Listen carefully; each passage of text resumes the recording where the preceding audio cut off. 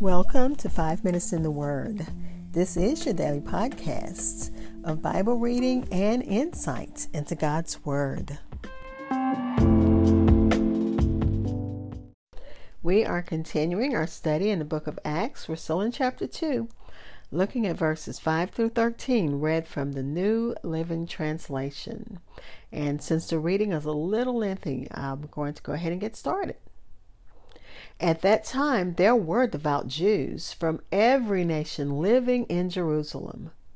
When they heard the loud noise, everyone came running, and they were bewildered to hear their own languages being spoken by the believers. They were completely amazed. "How can this be?" they exclaimed. "These people are all from Galilee, and yet we hear them speaking in our own native languages.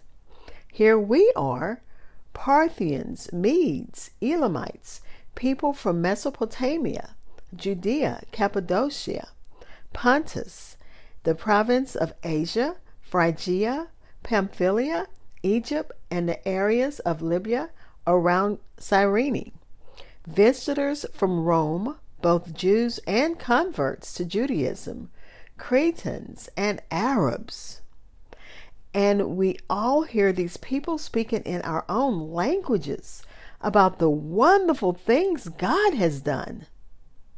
They stood there amazed and perplexed. "What can this mean?" they asked each other.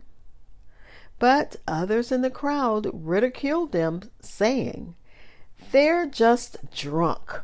That's all." Again, Acts chapter 2, verses 5 through 13, read from the New Living Translation. I'll be back to share insights, and we'll close with prayer.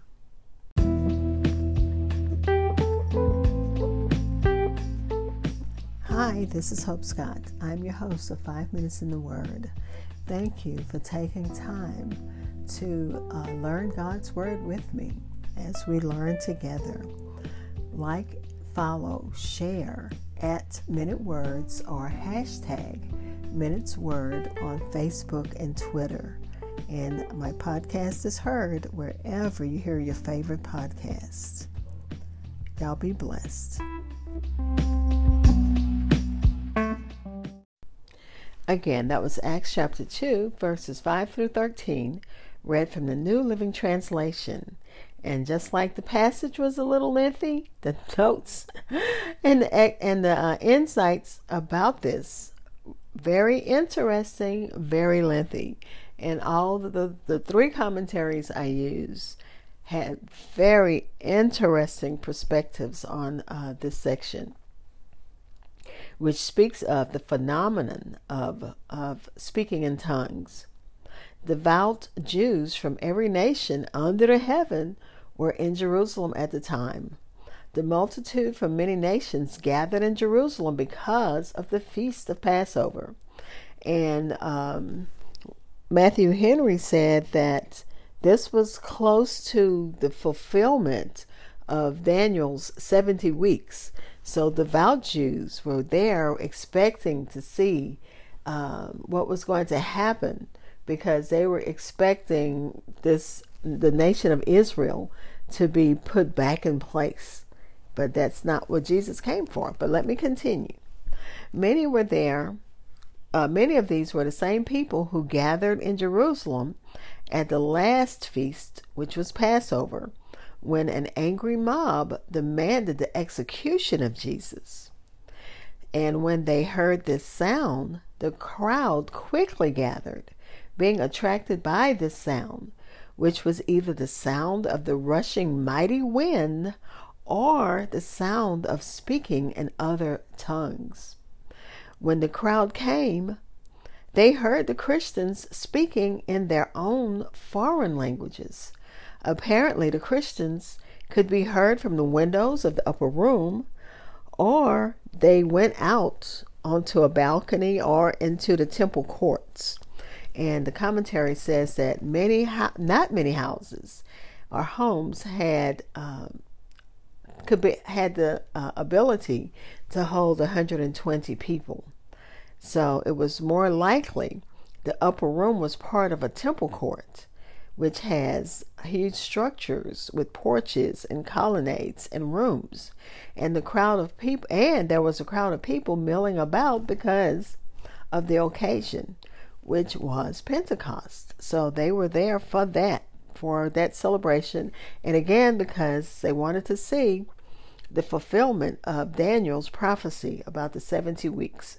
But let me continue.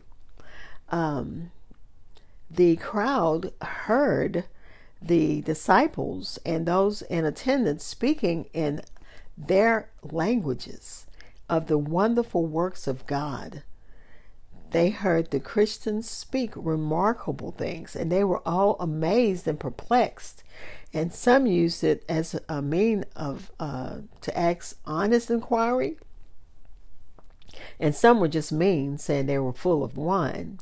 And Matthew Henry said it was probably the Sadducees and the Pharisees, because they were already angry. They called Jesus a wine bibber because he's hanging around with these people who drink. But again, let me get back to the commentaries.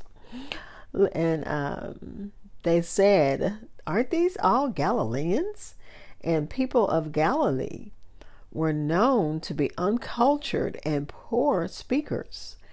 This was all the more reason to be impressed by their ability to speak eloquently in other languages.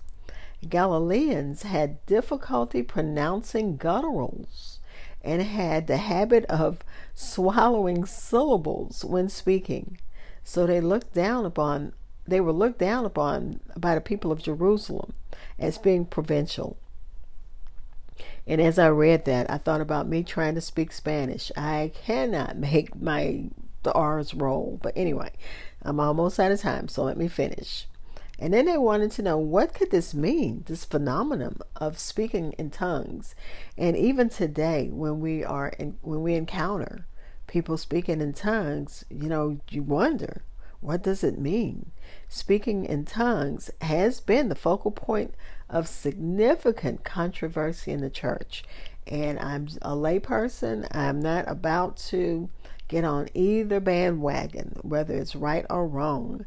But they could hear the wonderful works of God spoken in a tongue that they understood.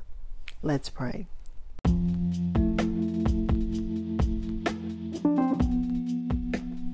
Father, we thank you for your word. We thank you as we study your word, as we come to a section that could be still debated about the importance of tongues.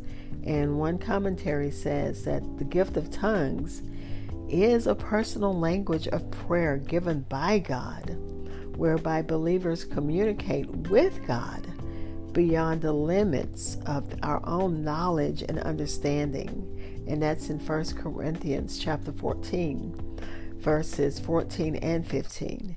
And Father, we do thank you for the gift of tongues. We thank you that that's how you were able to reach so many people on the day of Pentecost. We thank you for that picture, Father. We're praying for those who need you in a special way. And Father, we're thanking you in advance for answered prayer. Amen. Thank you for spending time in God's Word with me. Be blessed.